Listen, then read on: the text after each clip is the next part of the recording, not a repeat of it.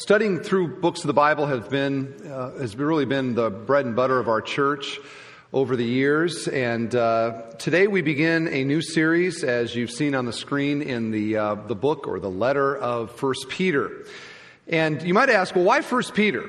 I mean, because from one perspective, we really could open the Bible anywhere and have things that would be profitable to us. That's what Scripture says about itself, that all Scripture is God-breathed, that is profitable. So we really could go to Leviticus, we could go to Psalms, we could go to Revelation, and there would be a quality word that God would have for us.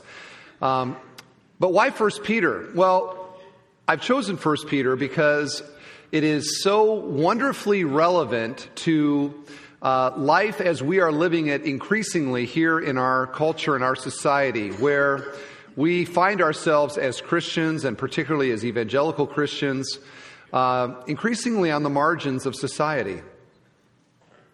More and more, it seems that to actually believe in Jesus is a, small s scandalous sort of thing.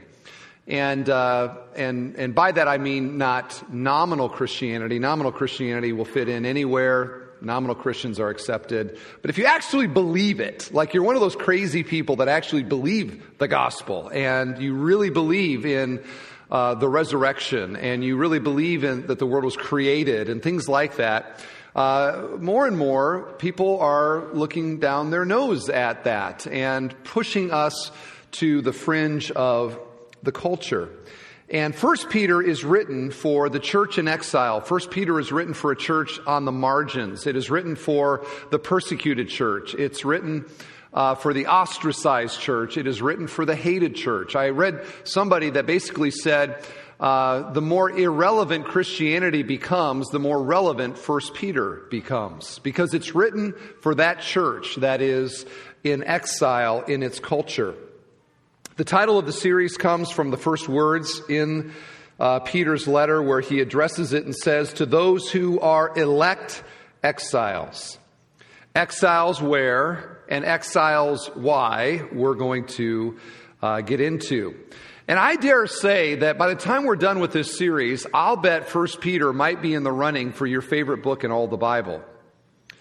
Luther himself said about 1 Peter that it is, quote, one of the noblest books in the New Testament, and he put it on par with Romans and the Gospel of John, which is saying something, isn't it? So it's a wonderful letter, and I think it's going to be a real blessing to all of us. We're going to work through it in a style of teaching known as expository preaching. And what that means is that week in and week out, we're going to look at the text as Peter, inspired by the Holy Spirit, wrote it. We're going to ask the question, what did Peter and the Holy Spirit mean when they wrote that particular text? And then we are going to draw out of that meaning as it was originally intended and apply it to our lives today. What does that mean for us today? I want to encourage you to come each week, every week, with expository preaching is a fresh text, which means that it is a fresh word from God for us, and I think that it will be a blessing. So with that, let me just pray and ask God's blessing on this entire teaching series. Father, we ask that you would please, as you have done down through the centuries, that you would take your holy word, that you would enlighten it to our understanding, and that you would powerfully apply it to our lives and to our church and through us to the culture around us. We pray that this series would be just uniquely blessed by you, and all the good that can be done from it has little to do with me or any of our teachers and pastors, but it depends on your Holy Spirit's blessing, and we seek that and we ask for it. Bless even now in this day as we begin in our study. We pray that this would be a great launch, and we pray it in Jesus' name. Amen. Now, as we always do when we begin a book study, we spend time talking about the background to the letter. Now, you might say, well, why is that so important? Can't we just get going in this? Here's why it's important. It's important for the same reason that if you were walking along the street and the wind blew a letter into your path and you picked it up and you read it, on one level you could understand the letter, couldn't you? Because you can read English, you can read the words, etc. But to know who wrote it, who they wrote it to, and why they wrote it would fill in all of those things that you can read with all kinds of meaning, wouldn't it? And so that's why we spend time figuring out who wrote this thing and why he wrote it and who he was writing it to. So let's begin by asking that question, who wrote this letter? And you might say, well, that's simple. The top of my page, it says Peter wrote this letter, right? And indeed, the first verse says, Peter, an apostle of Jesus Christ. So you could say, well, it must be Peter. But realize that just because it says that Peter wrote it is not undeniable proof that Peter wrote it. This could have been written by somebody else who claimed to have been Peter. And there are always scholars that want to argue against these people actually being the authors of these letters, whether that be Paul or John or here Peter. And so there are some scholars that try to stir up controversy, but to me it's really difficult seeing it not be Peter, because later in the letter he's going to say that he was an eyewitness to the sufferings of Christ. Well, how many Peters are there that were eyewitnesses to the sufferings of Christ? And the early church fathers, and by that I mean the leaders of the church in the post-apostolic age. So after John and Peter and others had died, you have certain church leaders, and they all attribute this letter to being written by the Peter of the Gospels, the disciple, the apostle Peter. So I think that there is little reason to doubt that Peter actually wrote this letter. And this Peter is the Peter of the Gospels. This is the Peter who had a brother named Andrew who brought him to Jesus. And Jesus met him and changed his name. Do you remember? His name had been Simon. And he said, from this point on, your name is Peter, or which is the Greek word, by the way, for rock. Which is like a cruel joke, I think, on Peter if you read the story, because perhaps he should have been named Feather. Because he blows in the wind. But what happens in the story of Peter is that he becomes the rock at the end of the story as he assumes leadership of the disciples after Jesus' resurrection, as he is a leader in the early church. And history tells us that he was crucified upside down in Rome and refused to be crucified upright like his Savior Jesus. He didn't feel he was worthy to die the same way that Jesus died. Part of the importance of 1 Peter and 2 Peter is that given the prominence of Peter in the church, we have very little that he wrote, actually, as compared to like Luke, John, or Paul. Luke wrote Luke and Acts. John wrote the Gospel of John, 1st, 2nd, and 3rd John, and Revelation. And Paul obviously wrote a bunch of letters in the New Testament.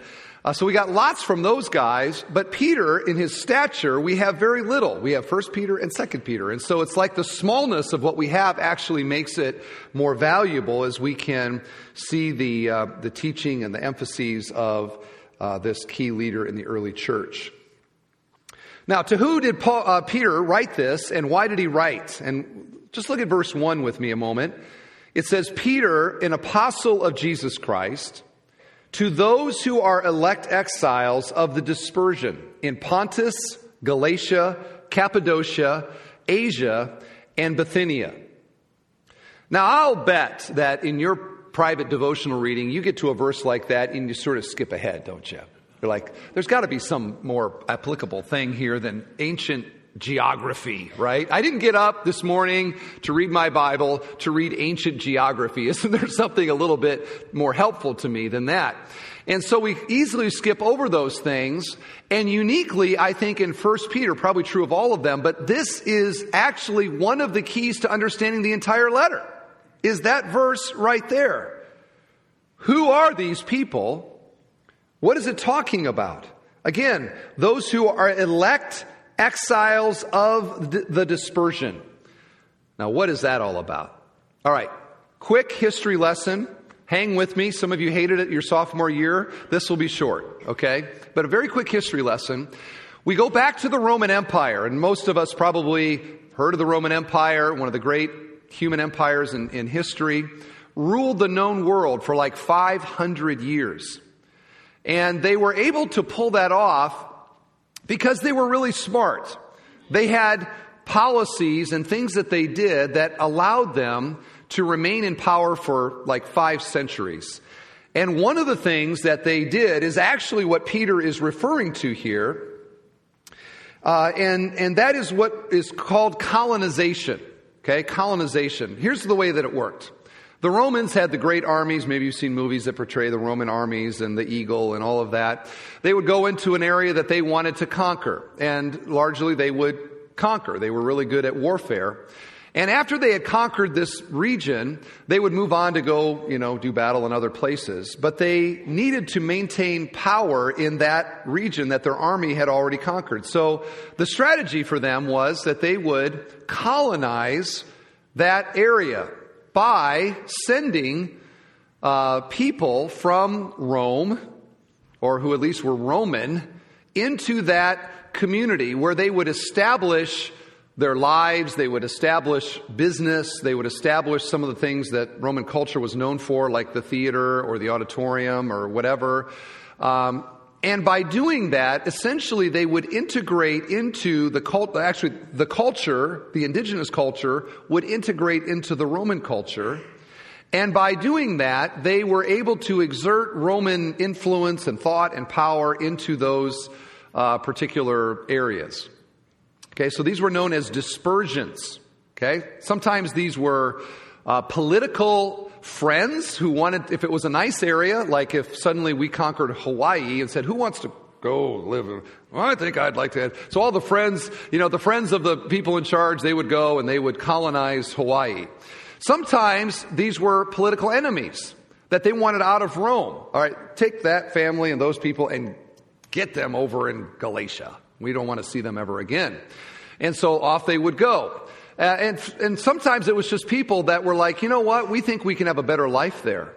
Like you can think about even the story of the United States and the colonies on the East Coast and how people came across on the boats because they wanted a better life in the new world. So Rome would do that. And by doing that, they essentially would retain a kind of control over that area by repopulating and integrating. It was essentially colonization by deportation for the purpose of domination. And that's how you retain control for 500 years. So these people that would leave Rome or a Roman community to go into some of these new areas, they essentially lived as exiles there. They were foreigners there. They were Romans there. And the people that were from there knew that they were these people that had come. And this was not always a comfortable thing. Realize the Roman armies would come and conquer. They would wipe out, how many people's husbands and fathers in winning the war. And now you've got representatives from there coming and living amongst us. The people from that land did not look favorably necessarily on them, especially initially. They were always from somewhere else, right? It's kind of like living up here in the north when we hear somebody with a thick southern accent. What do? You look at them and you think to yourself, or maybe you even say it, you're not from here, are you? Right? And they're like, no, I'm not. I'm from Georgia or Mississippi, right? And you're like, what are you doing up here? Why don't you go home where you belong? Explain some people we have on staff even. As awkward as that might be for Southerners to live up here amongst the Yankees, it was much more uncomfortable back in this day. And so they lived in a kind of ostracized way, and there was social awkwardness representing the ideology of the conquering army. So Peter here is writing then to colonists who were also Christians, who for political, social, who knows what reason, had gone into Asia Minor and are now living there as representatives of the Roman Empire. Now, to give you an idea of where we're talking, here's a map. And it's essentially modern-day Turkey. And some of you maybe are not up on your, Turkey to you is a November celebration. But it's actually a country as well.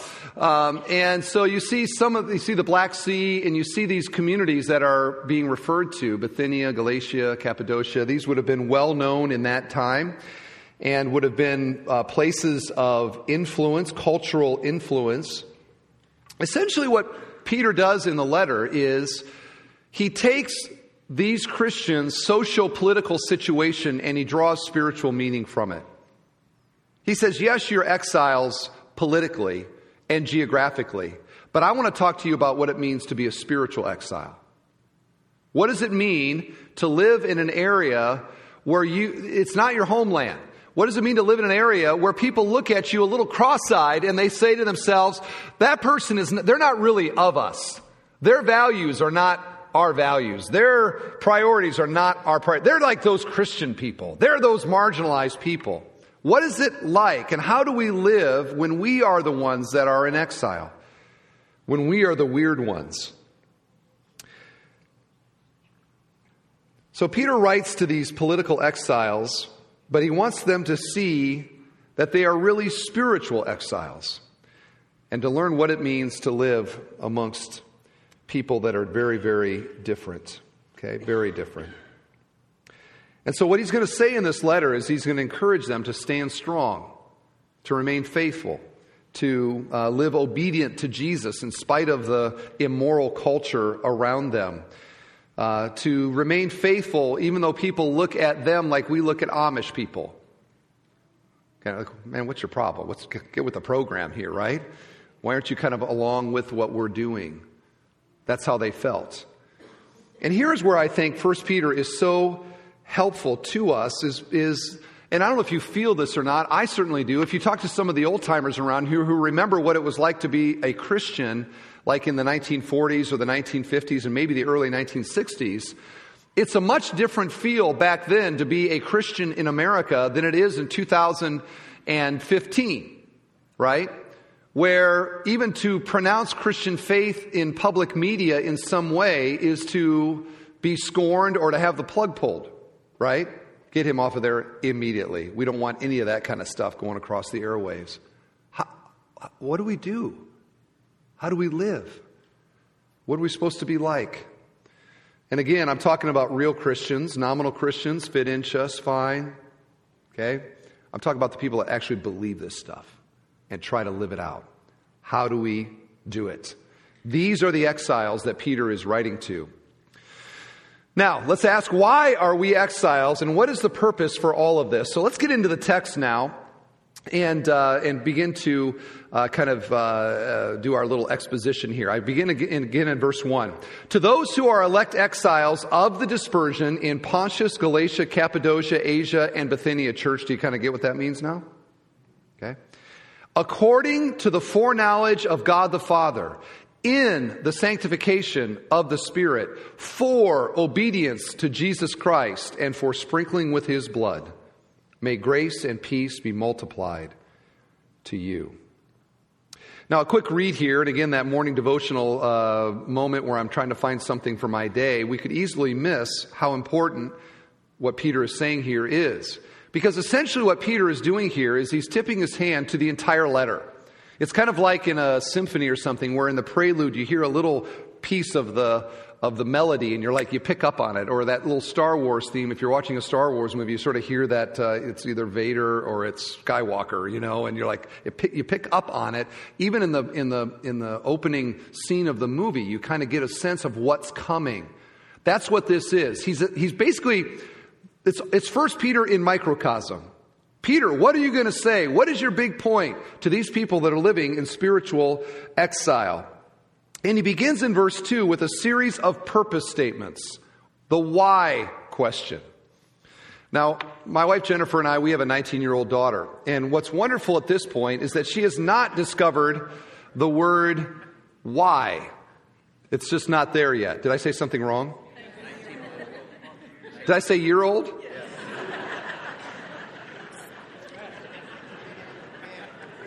Peter's got something to say about that too. 19-month-old daughter, yes. So And see, we're getting that kind of Gary feel going on here. I like that. Keep it up. Keep it up. 19-month-old daughter. So she's learning words at an amazing clip right now. We're thankful she's not yet learned the word why. She is unaware at this point that in life there is all of this sort of philosophical stuff that underlies why we do what we do. So at this point we just say, don't throw your food. She's never said, well, why is that not allowed, right? She's unaware of purpose behind things. Peter wants to make sure that we understand that there is purpose behind things. Even exile, even the experience of spiritual exile, there's a purpose behind it. There is a why behind it. And we see that from the get-go. Notice, what kind of exiles are they? And can I say the question, what kind of exiles are we? What is the descriptive word for exiles? It is what? You have Bibles. Look, what is the word before exiles? We are what exiles? We're elect exiles. Elect exiles. What? I am experiencing what I'm experiencing because there's somebody that chose to put me here. Chose to give me this experience? Because that's what the word elect means. It means chosen. We are chosen exiles. You know, most exiles don't think that they are chosen exiles. You can think about the Jews in World War II, for example, in Poland and the ghetto there. If you've seen that or studied that, they were victims of circumstance. They were victims of socio-political things that were beyond their control, and they suffered greatly in that experience. Or the Syrian refugees in our contemporary world, who there's all these, there's big sort of socio-political things that are at play that are creating the circumstances that they find themselves in. You could go to a Syrian refugee and say, how did this happen? And he would say, well, the president of this country, and this is going on and all of that. They would never have the thought in their mind that they were chosen to be Syrian refugees. Why? Because it's circumstantial. But here, Peter doesn't say, I'm so sorry that you are having this experience living as Christians in that land. He says you are having that experience by divine choice. There is a God behind all of this. You are not just exiles randomly. You are exiles divinely. You have been chosen for this experience. And what a difference it makes when I realize that there is a purpose behind the pain. There is an answer to the question of why. And behind all of that is a God who is sovereignly working out everything according to the purpose of His will. Ephesians 1:11. Think about the Israelites as another sort of exile example. If you know the story of Israel, descendants of Abraham, right? They were all the time living in tents, never having a land of their own. God takes them down to Egypt. 400 years they live largely under oppression there in Egypt. They're living as exiles. They're not in the land they're not in the promised land. They're not in the land where they're supposed to be. But there they are, and they have horrible, terrible experiences. Well, God leads them out into the hand of Moses, and they go through the Red Sea. It's not that far of a walk from Egypt to the promised land, right? As the crow flies. Where does God take them? 40 years wandering around in the wilderness. Are they like, God, is your GPS messed up? Because it's just right there. We just got to go right there. Why you got us going all over here and wandering around like this? What is the purpose behind our wanderings? What is the purpose behind our exile? Why are we experiencing all of these difficulties living 1 million people in a desert? Why are you doing this, God?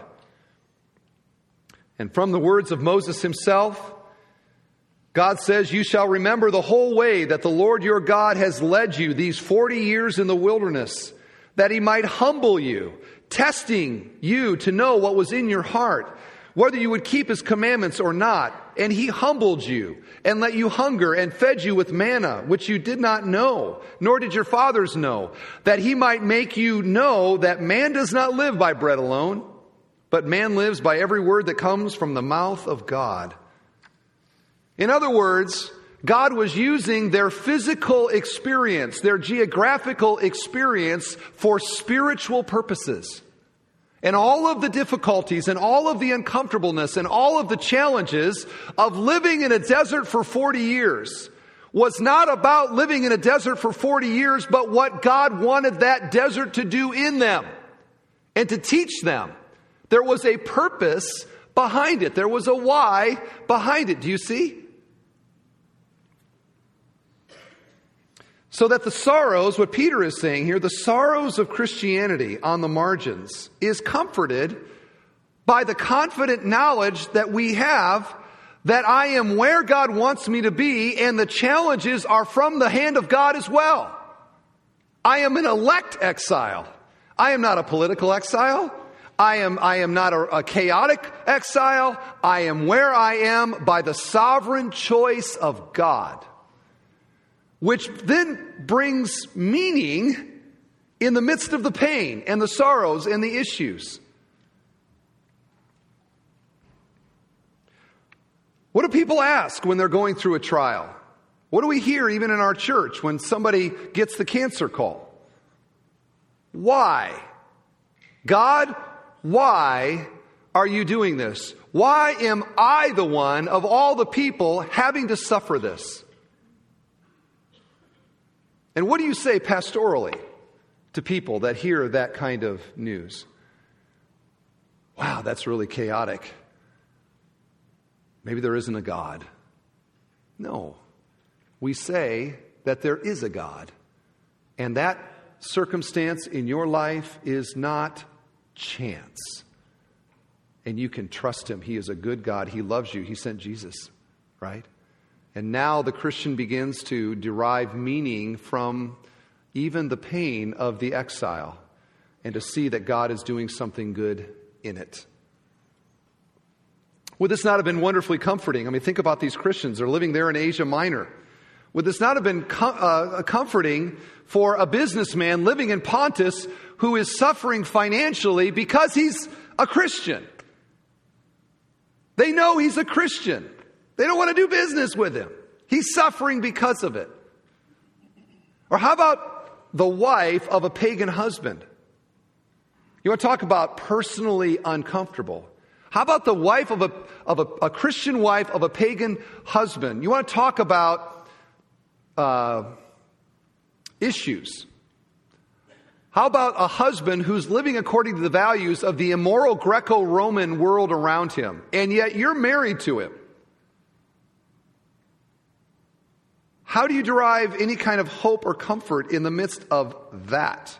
You read chapter 3, and you see what Peter has to say to wives who are married to pagan husbands. And you see, pick your category, all of them. The Christian sees through the physical, political, social issue a good God who is providentially behind that and is actually using that for some good in our life that maybe we can't see. And maybe you can't see right now. I mean, my wife had trouble finding parking today. We have a lot of people sitting right here in front of me. Is it possible maybe one person here is in a time of trouble or has a circumstance they wish was different? What does the Word of God have to say to you? You are an elect exile.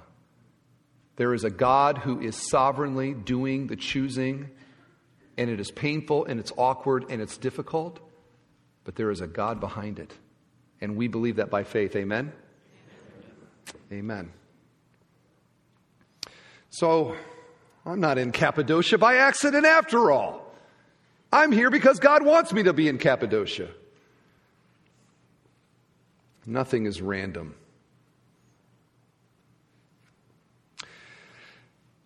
Now, the second thing that we have here, besides being chosen by God to be in this exile, is that Peter wants us to, he lifts our eyes to God Himself, and he wants us to see what the triune God is doing here. And you see in the text here a very clear Trinitarian statement.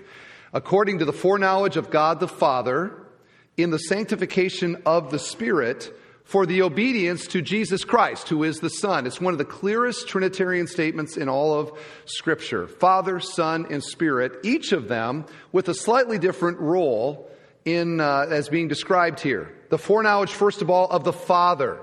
Okay, foreknowledge basically means to know in advance, right? To know in advance. Their exile was sovereignly known by God. God was not surprised. What are those Christians doing over there in Bithynia? I had no idea that they were going to end up in Cappadocia. What are they up to in Galatia? God is never surprised by anything, which is itself an incredible thought, isn't it? If you're God, there are no surprise parties for God. He already knows everything, right? He has known all of it and purposed it in eternity past. Which means that when I find myself in Bithynia, God knew in eternity past that this was part of the plan. In fact, that word there is used later in the chapter to say that Christ himself was foreknown. In eternity past, the Father knew the Son. In eternity past, the Father knew that you would be living and doing what you're doing here today. All of it, a sovereign God. There are no surprises with God. There is nothing that is random with God. There is nothing that is chaotic with God. He is the sovereign God. No surprises. The sanctifying work of the Spirit. Okay, sanctification is this word in the New Testament to talk about the process of God working in our lives to shape and mold us into the likeness of Jesus, the Holy Son of God. And so sanctification is this kind of progressive growth and development. When I become a Christian, to use this text, I enter into the realm of sanctification. I am now in a process that the Holy Spirit is working in my life. Verse 1 says that they are in Asia, but verse 2 says they're actually in sanctification. So they may want to define themselves geographically, right? We're for the Bithynia Bulldogs. Bulldogs. Rawr, rawr. Okay, I am who I am. Some of you may be cheering sports teams today somehow related to a geography that you used to have. I'm a Packer fan, or I'm a Cowboys fan, or whatever. Like, I'm born in Dallas or something. So you want to define yourself geographically. When your teams aren't doing well, you don't want to define yourself geographically. So most of us will be cheering for the Big Ten tomorrow. Sad. But Peter wants them to realize that they're not defined by their locale. They are defined, their locale geographically, but by their locale spiritually. You're in the Holy Spirit now. You're in a process. You're in a world, not a pagan land. The life-changing work of Jesus in us is the last thing. For obedience to Jesus Christ and for sprinkling with his blood. And we see in this that the electing work of God, the choosing work of God, is never without its effect. That not only did God sovereignly choose to put them in Bithynia or Galatia, but he chose through that experience to change them, to transform them for the obedience, a life of obedience to Jesus Christ. That's what God is working in all of us. If you're a Christian here today, what's God doing in my life? Well, he's doing a lot of things, but one of the things he's doing is that he is shaping and molding your heart and value mine as well, so that I increasingly want to obey the will of God. I want to be obedient to my Savior Jesus. The obedience to Jesus is part of what we're doing here. And for sprinkling with his blood, and I got to tell you, I don't know what that means. Just being honest. Commentators are all over the place. I'm not sure what that means. I think it refers somehow to the atoning work of Jesus for us, but I'm not exactly sure. Is that okay to say that? Okay. I don't know.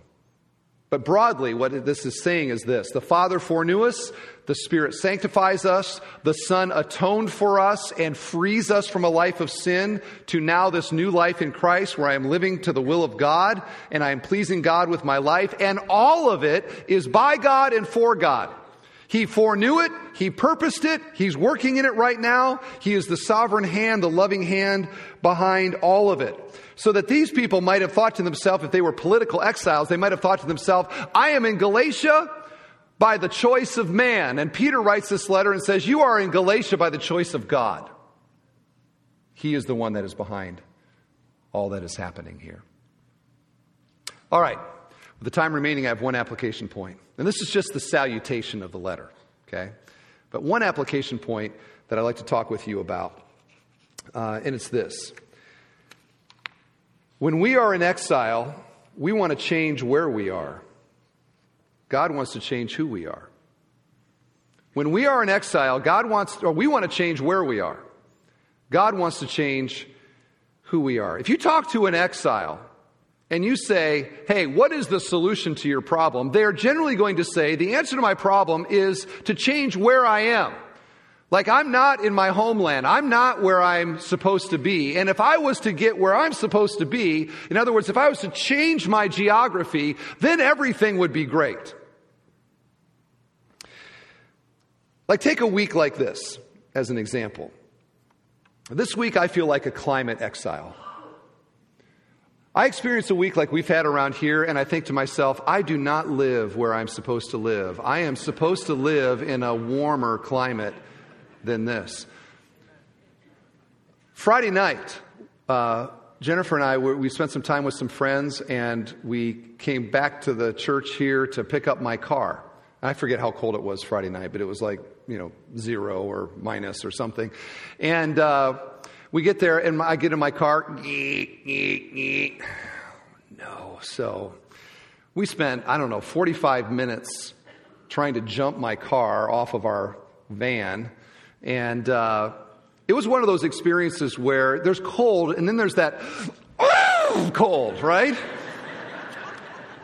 I was so cold trying to get that thing started. It took us like 45 minutes, and I was just absolutely frozen. This was a terrible week around here, right? Horrible week. We're all climate exiles. What do we need? We need to change our geography. We need to live somewhere different. We need a different climate than the one that we've been experiencing. They would have amened Gary on that. So if you talk to the climate exile, they're going to say, I need a change of geography, right?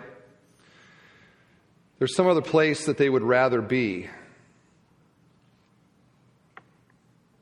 Do we have any marriage exiles? What's a marriage exile? You've come to the conclusion that the person that you're married to is not the person that you're supposed to be married to, and the solution for you would be to be either not married or married to somebody different.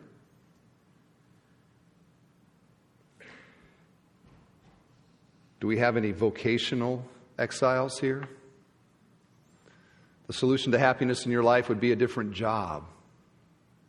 You feel like you're being persecuted on the job, or you feel like you have an unfair boss, or you got some other thing going on. So what's the solution? I need a different job. Do we have any health exiles here? You've got some ailment, you've got some problem, you've got the cancer call. In your mind, what's the solution? I need a different body, right? If I had a different body, then everything would be fine. Or pick your category. Generally speaking, our solution to our problems is to change where we are. And then we read this verse here. Elect exiles. Elect exiles. Do you mean that the exile that I am experiencing, that trial that I am going through, that experience that I wish was different, and in my mind I can think of 3 different ways to get out of it, that is something that God has brought into my life by His sovereign hand and good? Yes. And Peter goes on here to say that good is something not about changing where you are, but changing the person that you are. In other words, my heart, my mind, my spiritual depth and quality. God is in the process of changing that. And you know what? He oftentimes puts us in Cappadocia to do it. We want to get back to Rome. In fact, what's striking here is he doesn't say to exiles of the dispersion, get out of Bithynia now. Get back to Rome. The streets are clean and the coffee's good and the sun is shining. Get out of there. He doesn't say that one place in the whole letter. Why not? Because Peter realized something, that they were elect exiles, that their experience of all of this discomfort was something that God wanted in their life. Well, why would God want that in our life? Because He uses Bithynia, Cappadocia, and the people and the experiences of our life to produce change that would never happen in Rome. And so here you are today. And spiritually speaking, or, in your life, you feel like you're an exile. And you want change. I wonder if you can hear the Word of God today saying to you, here's the word, the change that I want is within you. And as Christians, for us to embrace trials, and this is not easy. I think about trials that I've gone through in my life, and in the midst of it, you're like, I want out now. But to pray to God, Heavenly Father, I'm not sure what you're doing in this, but I sense in my heart that you are breaking me. You're breaking my pride. You're breaking my self-dependence. You're helping me to live by faith. And I just want to say that I surrender to your purpose in Cappadocia. Don't you think a loving Heavenly Father would answer that prayer? Don't you think that He delights? In fact, is it possible that He put you there to get you to that point of surrender in the first place? And now from that point, God's purpose can be lived out because that aspect of me, pride, whatever, is taken away in a way now that I can live in obedience to the will of Jesus Christ, according to the foreknowledge of the Father, in the sanctification of the Spirit, as I am made more and more into the likeness of Christ. Oh, by the way, who does that sound like? That whole, I'm not where I'm supposed to be, I'm not where I'm from, I'm experiencing pain, and yet I want your will in my life. Who does that sound? That sounds familiar to me. Is that not Christ Himself, who left His Father's throne above, left His experience of heaven, came into this broken world with all of its pain and all of its sin and all of its brokenness? You want to talk about somebody who didn't fit in? How about the Son of God on earth with us? Right?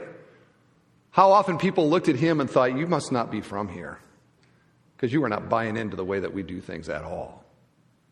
And for Him to go through that entire experience and to suffer. I think of the old song, He could have called 10,000 angels to destroy the world and set Him free in a moment. Gone. You can't afford the plane ticket. That was not an issue with Jesus. And yet He remained. And the night before He was crucified, prayed, Father, if there's any way for this cup to pass from me, I ask that it would be so. There's an honest prayer. We've all prayed that, right? Take this cup from me, please. Yet not my will, but your will be done. There is the bottom line. When we are in an experience that we deem undesirable, a long-term trial, I think we can be honest with God. I don't want to live in Bithynia. I'm tired of Cappadocia. But my bottom line, God, is that I want what you want in my life. I believe that your plan is better than mine, and I embrace the change that you are working within me. This is the example of Jesus Himself.